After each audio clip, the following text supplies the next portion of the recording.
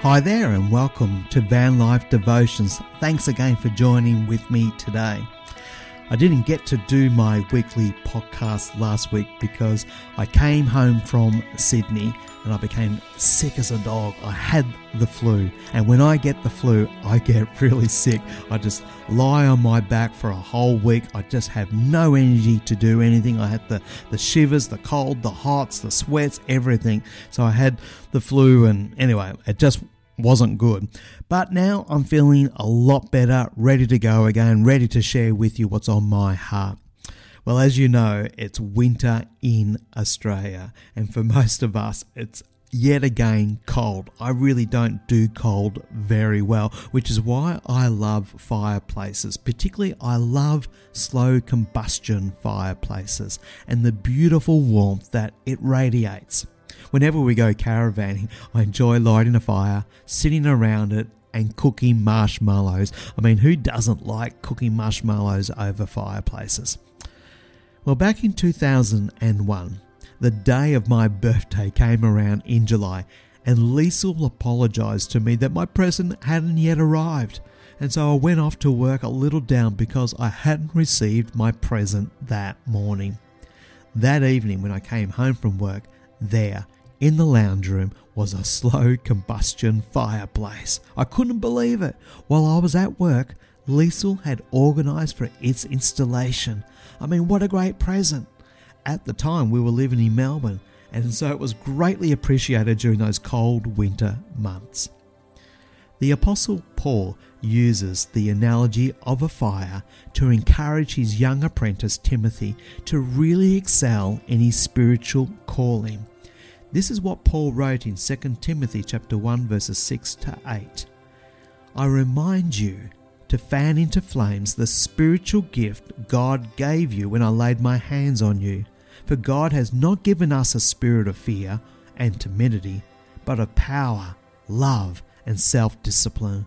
So never be ashamed to tell others about our Lord. Oh, I love this passage. I mean, what an encouragement it would have been to young Timothy at the time, as it should be an encouragement to us as well, to fan into flames the gifts that God has given you. For God has given you a spirit of power, love, and self-discipline. The Holman Christian Standard Bible puts it this way: keep ablaze the gift of God that is in you. As you know, fires need to be stoked. When they are dying, stoking a fire allows oxygen to refuel that little red glow. It's like a slow combustion fire. When the fire dies down, you push the lever that opens the inlets, allowing oxygen to come in and flow in and combust with the red glow. In life, it's not unusual to feel flat, which can impact your faith. For many, it can lead to a spiritual crisis. If this is you, I encourage you to watch my sermon called Crisis of Faith. For others, feeling spiritually flat has come about because, well, we've just been busy and other priorities have crept in. It can easily happen, can't it? Sometimes we need to be stoked. There is still within you the little red glow of God's grace. However, the inlets of your hearts need to be open, allowing God's Spirit to move freely, gently, and powerfully. The inlets of our hearts will open through a cry for help, the reordering of priorities, and spending time in the Word and prayer. What do you need to do to experience the fresh flow of God's Spirit through your life again? What does a Spirit-filled life look like for you as you travel?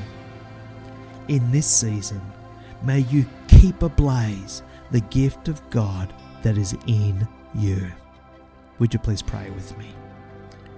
Father God, I need the red glow of your grace to be stoked. Fill me afresh with your Holy Spirit. Please open the inlets of my heart so I can make a difference for you. O God, preserve us who travel.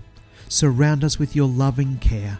Protect us from every danger and bring us in safety to our journey's end.